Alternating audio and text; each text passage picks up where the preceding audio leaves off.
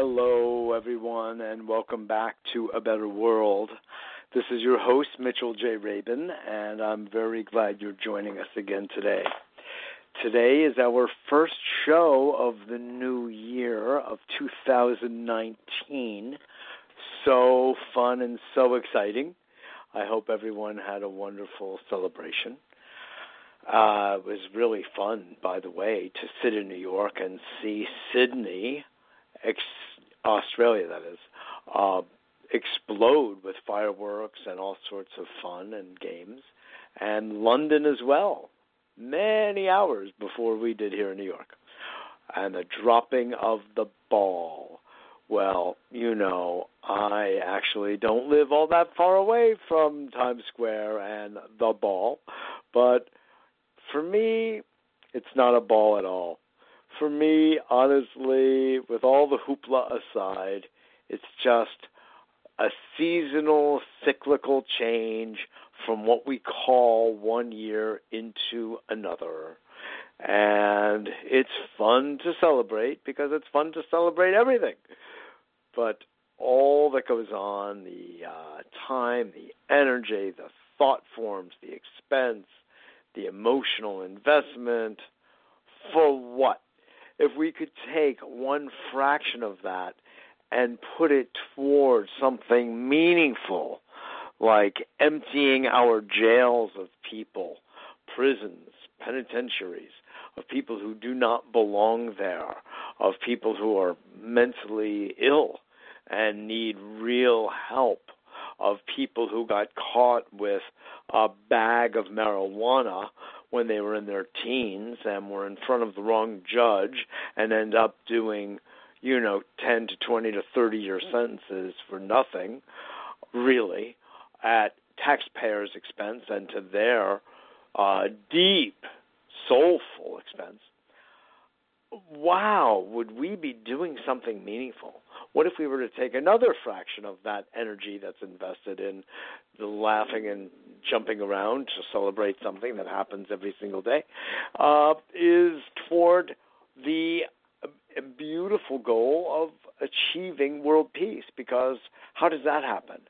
Well, it doesn't really happen, I don't think, by sitting cross-legged for hours a day and praying and hoping and intending that the world change, although that is a very beautiful contribution, and you would know I would feel that way because of the way I feel about morphogenetic fields and influencing them and the quantum field. So that's all very, very real. But we live in a very concretist kind of world as well, where a lot happens on that highly concentrated, contracted material level of things like words and agreements and signatures and penmanship and agreements and contracts. So I'm for going the whole gamut, all the way from the intention to the broadcasting of that intention, as I am doing now, all the way to the written agreement between parties that says we are at peace, we have set down our guns, and we will go to war no more. So that's the outer level, granted, and it's really operational on the inner levels. Yep, there's no question about that. When people are not feeling at war inside themselves, they're not going to be seeking to make war outside themselves. And this is a worldview, a cosmo view, if you will, that we all really want to take into consideration, no question. Or if we were to take another fraction of the excitement that gets generated around the time of the dropping of the ball here in the Big Apple, we could solve a lot of the issues having to do with our ongoing destruction of our precious and delicate and beautiful ecosystem. And we could marshal the intelligent, effective use of technologies in conjunction with our own personalized change in lifestyle so that our respective footprint becomes vastly reduced, i.e., those of us essentially in the West or the so-called developed countries. Why is it that the developed civilized countries have the largest footprint? Wouldn't you think it would be just the opposite? That people who are living in civilized and developed countries would know better than to have such an enormous carbon footprint. But apparently, that ain't the case. Apparently, everybody wants to have a big footprint, and the developing countries don't have one because they haven't gotten there yet to be able to have one. So part of the education we want to bring and visit upon developing nations is don't make the same mistakes we've made. Avoid it. Don't worry. You can have plenty of things that you need for your own comfort and convenience and well-being. No problem. Well, maybe a little bit of a problem.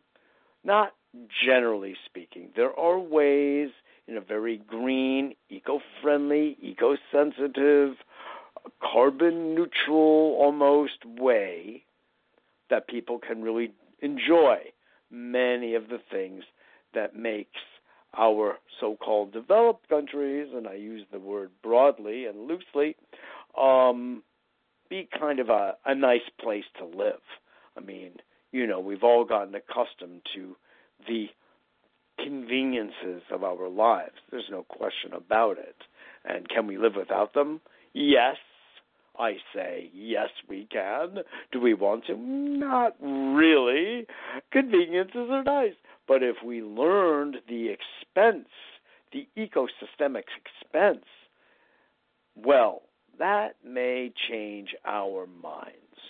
Or we have found that, just as an example, the use of hemp instead of paper, instead of concrete, we have something called hempcrete. Instead of using drugs like opioids and oxycodone and all of these other pharmaceutical grade toxic, wholly synthetic drugs, we can use CBD oil.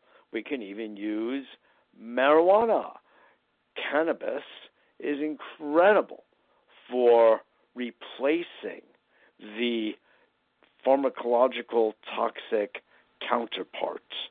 And in fact, we are working at bringing about such an evolution. It is happening. It's slow, but it is in motion. So, anyway, I'm sharing with you another perspective on the energy that's generated around the time of New Year's Eve, and saying that if we were to take a wee fraction in a few different places of the energy and the excitement and the passion, the commitment that people have toward drinking themselves silly and standing in either the freezing cold or the freezing rain as it was this year. Well, it wasn't freezing, it was just raining. And used it for something productive and creative for humans, we'd have a different world. The same kind of thing, if you will, applies to the fascination with sports, with soccer, or as it's called everywhere else in the world, football, and baseball, and basketball, and American football, and on and on. These are fine, fine sports. I'm a sportsman. I love sports. I love athletics. However, when you look at what goes on and the nationalism and the teamism that goes on, it's like people's entire identity is staked out in whether their team wins or not. Now, of course, the reason it's so important is because it's sort of like country against country, which is not a healthy relationship, by the way. But it's not just one team against another. It's sort of like the underdog and the overdog or the superdog, and it gets expressed through the sport in hand, So, yes, it's the sport. Yes, it's winning, but it's much larger than that. It's this symbolic representation, and all of that is actually rather pedestrian.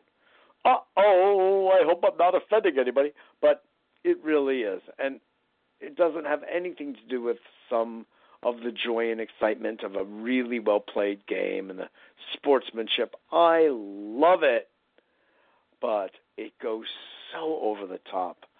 So often we'll end up having fights and riots and madness happening in the stands and outside the stadiums. I mean, that's not what this is all about. This is about the celebration of the body, celebration of life and the art of the sport. It's about so much. It's about, human victory and glory. I mean, a lot gets celebrated through the art of sport, and I love it.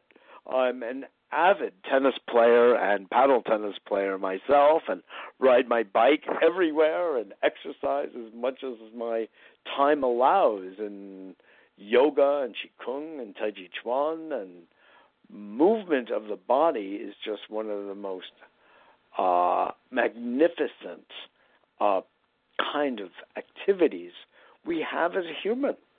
Working with one's hands, building things with one's hands, even typing if one is doing something meaningful. All of it is wonderful. But you understand, it's that psycho-emotional imbalance that gets hit upon, struck, that chord, which is over the top. And then we look at the entire landscape of our lives, say, and we see where is it that we're spending the proportion and preponderance of our time doing or thinking, or how are we being? And if we've got a life of 70, 75, 80, 85, 90, 95, 100, 105, 110 years, how is my energy, how is our energy being spent? And that is a question that I think everybody wants to ask. This is one of the good things of the passage from the name of 2018, in this case, to the name of 2019. It represents, talking about representation, a moment of reflection for us to take stock, to take account of our lives and reflect and say, how am I using this precious life force that I've been given? Am I using it prudently? Am I using it wisely? Am I using it for the common good? Am I using it only for myself and what I define as my family, as in my immediate nuclear family? And it's nuclear because it's always getting blown up in one way or another. But how we identify ourselves, how we identify who our family is, and who we identify as our brothers and sisters can have a lot of the solution to the problems at hand. For instance, the problem of immigration. If you look and perceive people who live in another country or looking to come into your country as other, as stranger, as alien, as not worthy, as not the same as you, well, you're probably going to have some problems. And if you look at why most countries are in crisis, it's because the larger it's just like companies. The larger countries, the larger governments have probably invaded or exploited the resources and the people and the governments of the countries that are now replete with refugees fleeing at one point or another in time, or many times or another over time. So, just as a quick example, let's look at, Guatemala and Honduras. the United States has had a fingerprint, if not a footprint, on the necks of the Hondurans and the Guatemalans for many, many, many decades, probably over 100 years.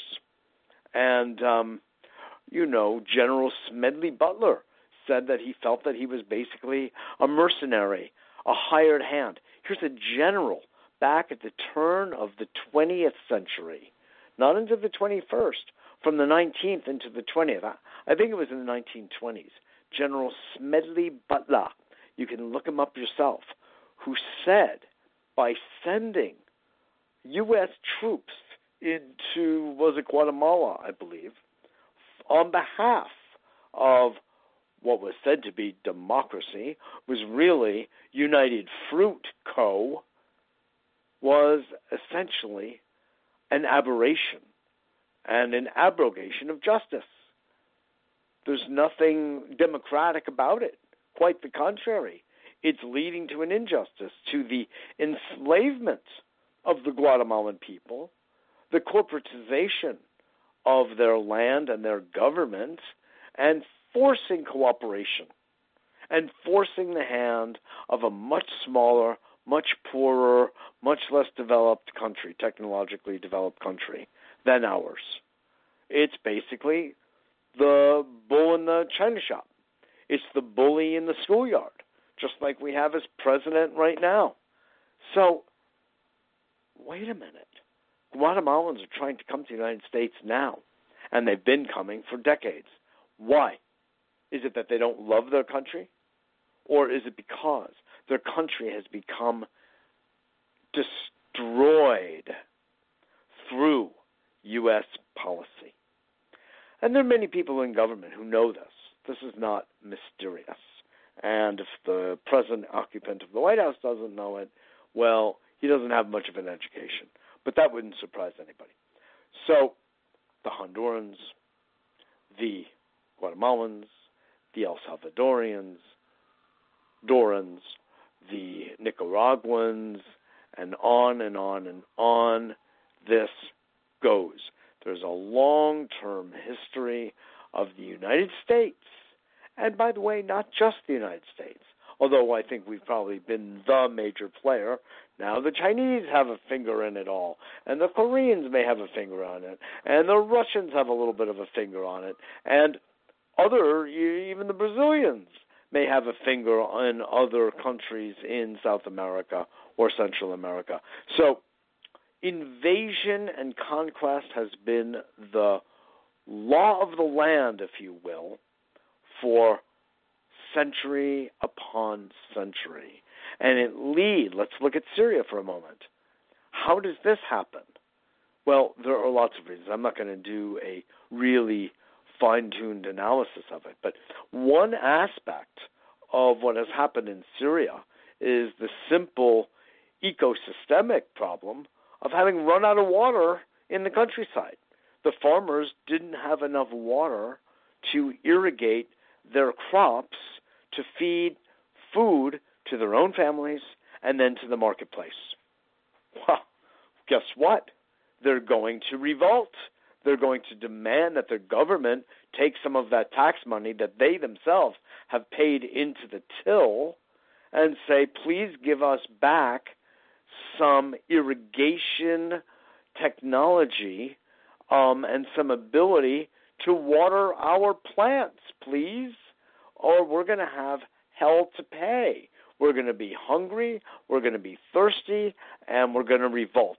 We have no choice, or we have to move out. So I'm not saying this is the singular cause of what it is that happened in Syria, but it is, I'm going to say, I believe it is a significant cause. And then there was one political and socioeconomic layer after another. There are proxy wars being fought there, and it starts to get really complicated. You know, the ISIS story, the Russia story, the America story, the Iran story, and the Turkey story, and the Kurdish story, and the Iraqi story, all find a certain confluence in that ancient land, that biblical land. Let us have a perspective on this, of Syria. Syria has been a major player in Western civilization. You'd never know it now because America is really the young kid on the block. It's the bully in the schoolyard and who's never studied history, to finish the frame, the stereotype. So they don't know really what Syria is, or Assyria, or Mesopotamia. This is sad, really sad. The Indo-European crescent, the Indus Valley. None of this means much to most Americans. They don't have a clue what it is I'm talking about. And, I mean, how much sadder can it get that, wrecking balls, and it's not just Americans who are uneducated about this. People in Syria are. People who are part of ISIS are. People are defined and shaped by their religious beliefs, by their cultural beliefs, by the form of education they have had, and it's layer on top of layer on top of layer on top of what is otherwise a magnificent human being, a representation of the human species that is light and life itself, connected to source of the universe, and seeking to express itself in human material form. I mean, that's the real story, on top of which we add identity after identity after identity, and before you know it, we're identified with all these other things outside of simply being human, or being God's little children, or whatever languaging you would like to use. The choices are many. But I think you sense what is happening here. We need to disidentify from a lot of these kind of, some ways, petty things, in other ways, archaic things, in other ways, sacred things, and appreciate the magnificence of each culture and accord respect to each of these cultures. Guatemala is largely Mayan. The Maya are some of the oldest people on the planet and wisest, and really most technologically advanced, if we consider that to be a measure of intellect or creative intelligence. I think that's a fair thing to say. But you'd never know it by the way the United States uses brawn over brightness, These are some of the problems at hand. I'm just outlining a few. And so as we leave 2018 and we enter what we call now 2019, it has its own numerology. In fact, let me do it right now. 10, 2, 12, 3. Wow, it's a 3-year. That's cool. Well, that has its own unique flavorings and its own qualities that will show up as the year moves on. Personally, I found 2018 to be rather tragic in many ways, and a lot of that point of view is born out of, I'm being just straight with you, out of the very poor choices, uneducated, ill-informed choices of the American people to have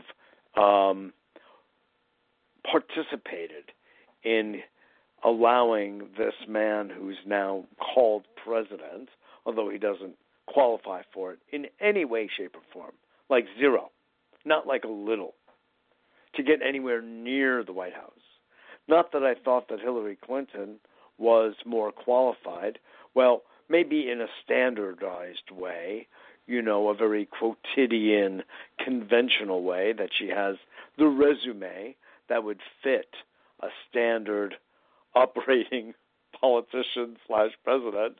From that point of view, yes, but not from an authentic leadership point of view, to destabilize the madness that has come to be the corporatocracy that we have of a government that's run completely not for and by the people, but completely by corporations, the richest, wealthiest, most powerful companies and people in the country, and some outside the country. They call the shots. It's not a democracy. It hasn't been one really for a long time, yet within it is a flame of democracy, a germ of democracy, and it can be blown upon, and it can be increased like kindling wood will increase the size of a fire. Absolutely.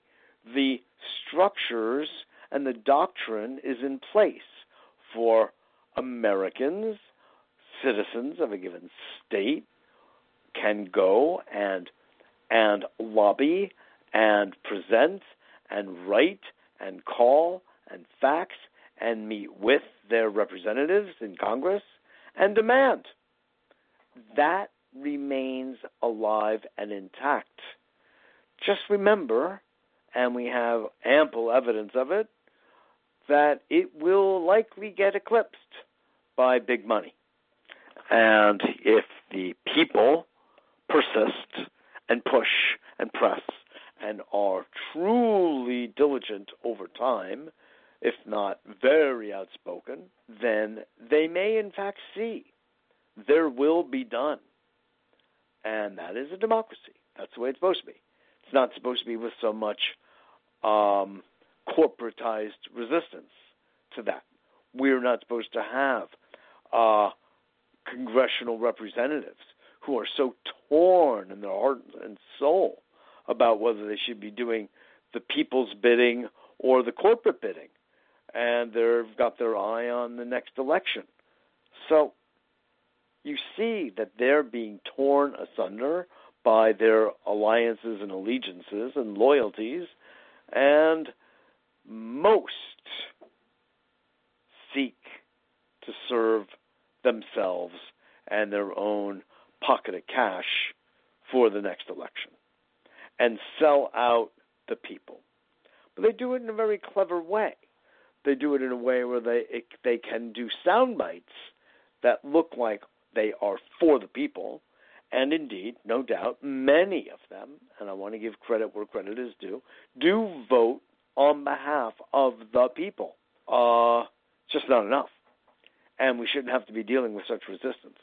We should be identified as Americans, and the Congress as Americans first, not as party affiliation first.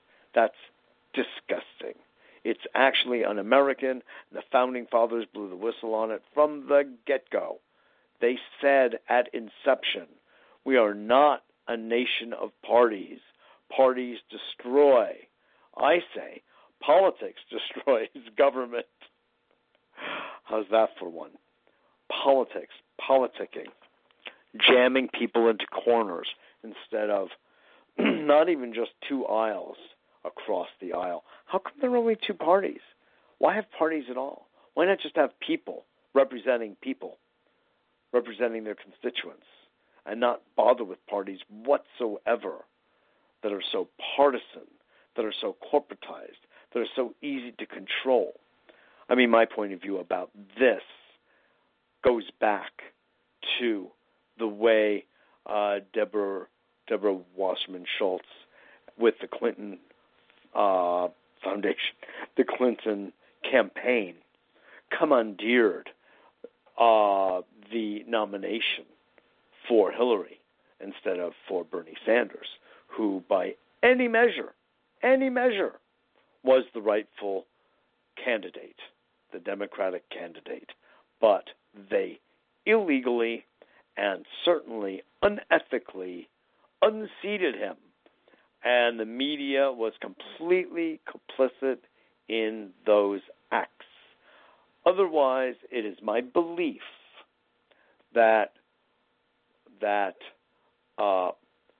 Bernie Sanders, as the Democratic candidate for president, would have trounced Trump. He would have trumped Trump. And it wouldn't have even been a discussion.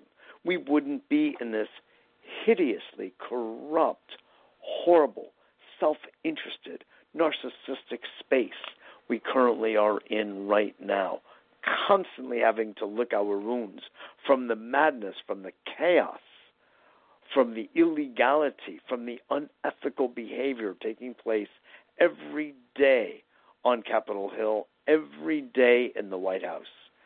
And so we cannot do the people's work.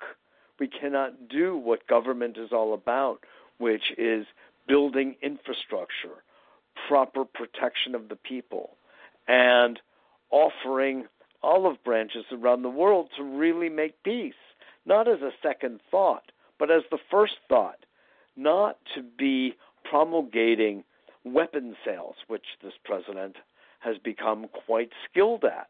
But remember, Obama was very good at it too, and Bush wasn't half bad. So this is what we're dealing with. We're basically dealing with White Houses acting as sales agents and brokers for the military-industrial complex. That's what we have going. And when they're not doing the military-industrial complex, they're doing the pharmaceutical-industrial complex. And when they're not doing that, they're doing the chemical-industrial complex. It's ugly. It has nothing to do with what this country was set up to do, which was a pretty fine idea, even though the Constitution itself needs some serious rewiring. And I'm not one who glorifies the Constitution and says, oh my God, the founding fathers, they're so brilliant, and they've done everything so fantastically if we were to only abide by the Constitution. No, I don't believe in a document like that exists anywhere, not in the United States of America, not anywhere. Probably the closest you can get is the Earth Charter or the Earth Constitution that I believe was put together in Bolivia and another in Ecuador, and the Universal Declaration of Human Rights that Eleanor Roosevelt had much to do with, connected to the United Nations. Later adopted. There we have it. I'm suggesting that we have strayed so far from the norm, we can hardly recognize what the norm is anymore. It's that far away. It's sort of looking at a picture of yourself as a baby when you're 50 or 60 or 70 years old. Is that me? Are you sure? Moi?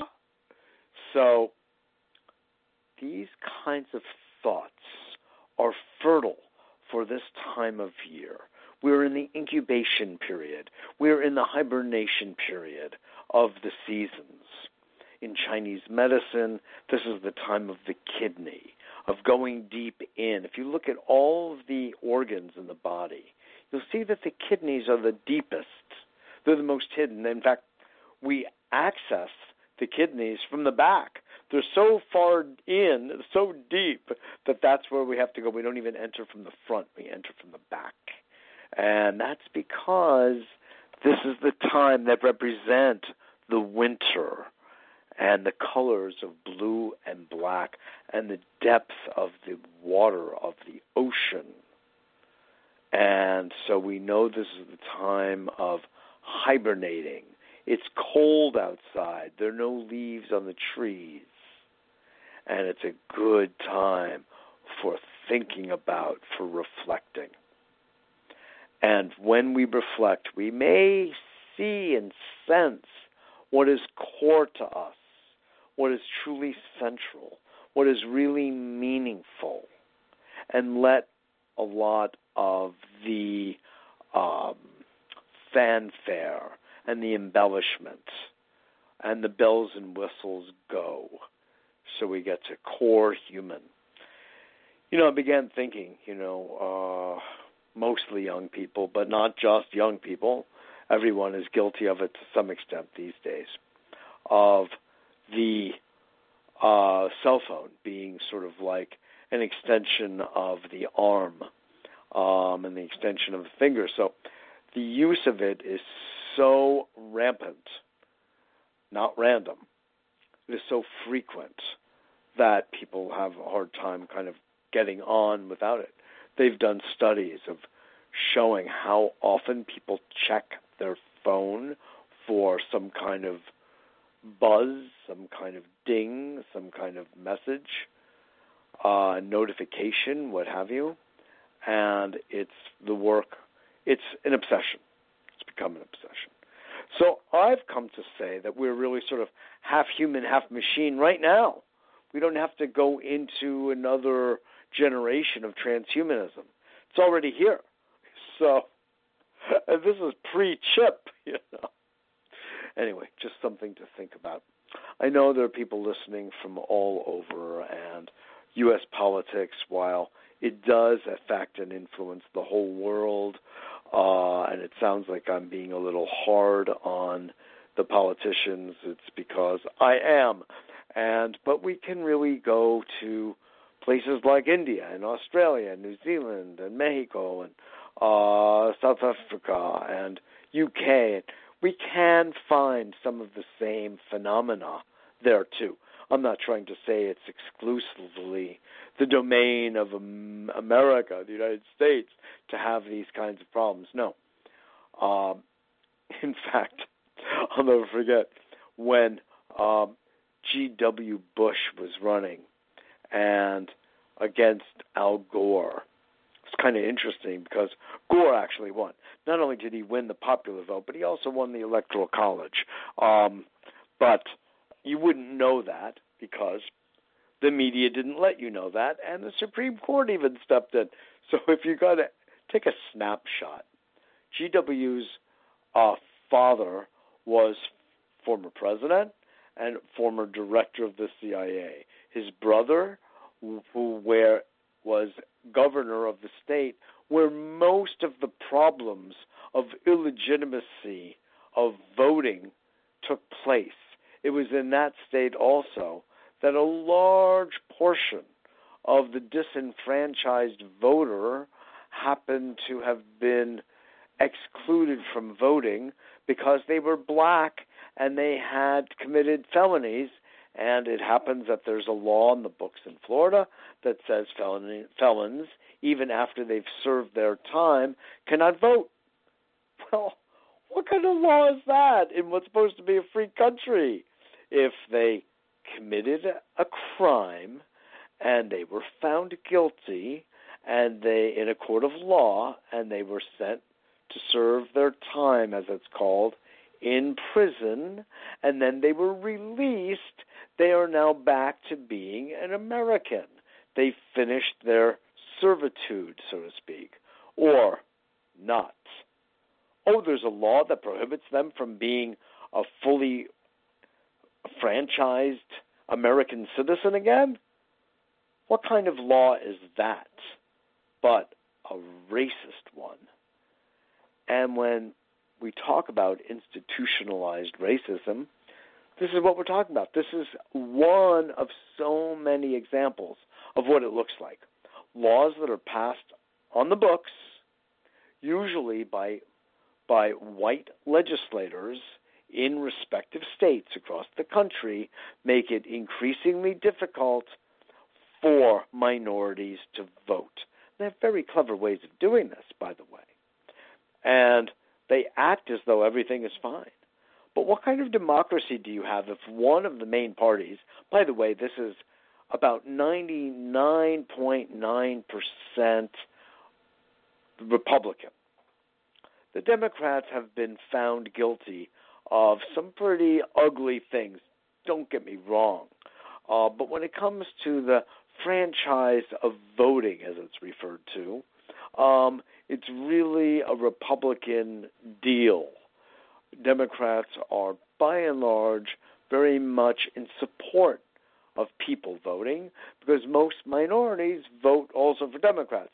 If that weren't the case, I would be interested to see if they were as gung-ho about getting people the ability to vote and make it easy for voting to take place. That's another story. So what do we see? But that there's this human substrate beyond the Republican, beyond the Democrat, beyond the color, beyond all of this. there is the operation of the human being and how he and she operate in respect to survival. It's a biological phenomenon I'm referring to. And what we have found is that, as Walt Whitman said, we contain multitudes. On one hand, we can be kind and loving and generous and open-hearted and welcoming and brotherly and sisterly, even outside of Philadelphia. And we can be hostile and mean and territorial and judgmental and violent and just things that are just, if you were asked, who do you want to be? What kind of characteristics, what kind of attributes, what kind of virtues would you like to be known for? Which would you like to manifest? What would you like to be actionable in your lives? Which of these would you pick? I doubt that most people would want to say, hi, please put me in the deranged, violent, territorial, obnoxious, judgmental, racist category, please. I don't think so. I think most people would like to see themselves as cooperative, as just, as loving, as kind and benevolent and patient and generous and warm and loving and compassionate and maybe even humorous. That, I think, goes for the vast majority of people when asked. So then why, when it comes down to where the rubber meets the road, so to speak, people act so differently than that? Why is there such a preponderance of trying to keep people from voting? Or a preponderance of laws that keep people in jail, mainly minorities, mainly black? Do you know that per capita, the United States has more prisoners than any other country, yet we're the land of the free? Oh, really? Well, can you please show me where the freedom is? Please. So China is said to be communist. Russia is said to always be bumping up against it. You know, all these other countries, Egypt is considered a dictatorship.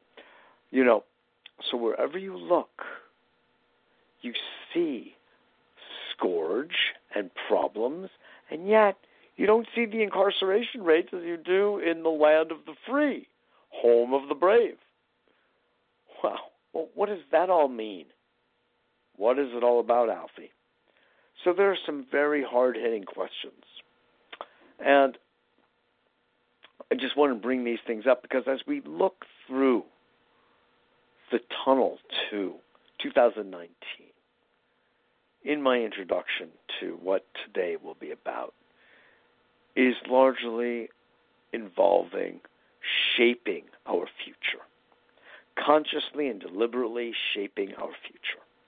That we say among ourselves, among us girls, that we're going to make the world as we want it. We will be the ones empowered. We will wrestle down the issue of authority. We will stare what is our definition of authority and our attribution of authority in the face, and we will see that we're giving it away all the time. And we can have leaders and we can have representatives as long as they're doing what the people want. So the re-ownership, if you will, the repossession of this power is in all domains: political, economic, social, spiritual, will allow us, cultural, to grow what we want to grow, to be effective and successful in growing our own food, in cleaning our own water. And where I come from, my own point of view, is that water and food are becoming the true currency of our future. Money is good too. Don't get me wrong. I like it. We need more of it over here. And as do many, many other people across the planet for their very survival. So I had a very interesting conversation with somebody today who said that there are wheels in motion, even among some big financial players who are especially evolved, who are particularly hip, who are really into the idea of social and economic justice. That means balancing things out. That means more equity for all. That's a great phrase, EFE. Instead of an ETF, EFE, equity for all, where we're not judging people by the color of their skin or the nature of their gender or what have you, but we're actually giving people a chance to make it, as they say, make it, to be able to feed their own families and to care for their families in beautiful ways and maybe even their neighbors and take care of their communities and be active in life of giving, not just taking, and that things spin in circles and in cycles harmoniously instead of with so much resistance and where only the rich get richer. Not fair, folks. It ain't fair because backfire. It can't just go in that direction without some form of correction. It's unnatural, and nature speaks last. It's just the way it is. And it will manifest in whatever ways the ecosystem, Pachamama, Gaia, sees fit. Not us. We are simply stewards in her game, even though we tend, we humans, to get drunk with power, that we can do this and that and the other. Yeah. We can play a certain role. But at the end of the day, it's not us that are making the ultimate decisions. So when I look through the lens of a better world and what it is we are looking to create, manifest, and express, it's a world in which there's a whole lot more kindness. It's a world in which there's a whole lot more love. It's a world in which there's a whole lot more understanding, patience, and compassion. It's a world where there's a whole lot more humor, not just satire, although I appreciate satire, don't get me wrong. A lot less sarcasm, and a lot of just simple, good, quality, genuine wit. There's a lot of good laughter about ourselves. There's nothing better than taking a good, hearty laugh at ourselves. God knows. Keeps us in our places.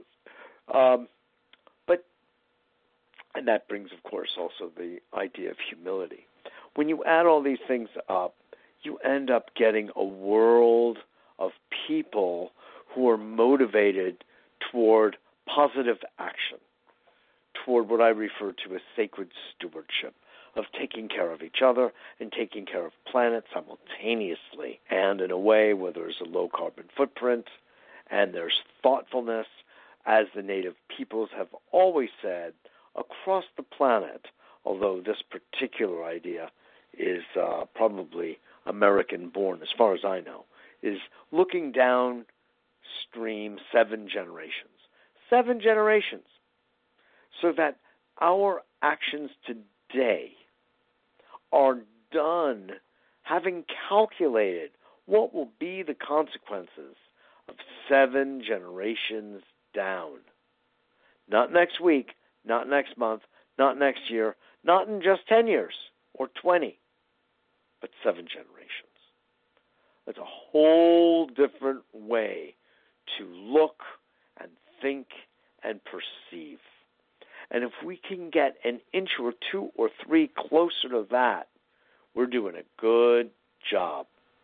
And for those of you who listen with any regularity, you've heard some very powerful people on these airwaves, such as Paul Hawken, such as Guy McPherson, such as Catherine Wilkinson, and other environmental scientists and activists talking about what we're really doing to our planet right now and what the consequences are going to be, some of which are not going to be ripening for 3 to 5 to 7 years based on what we have done already.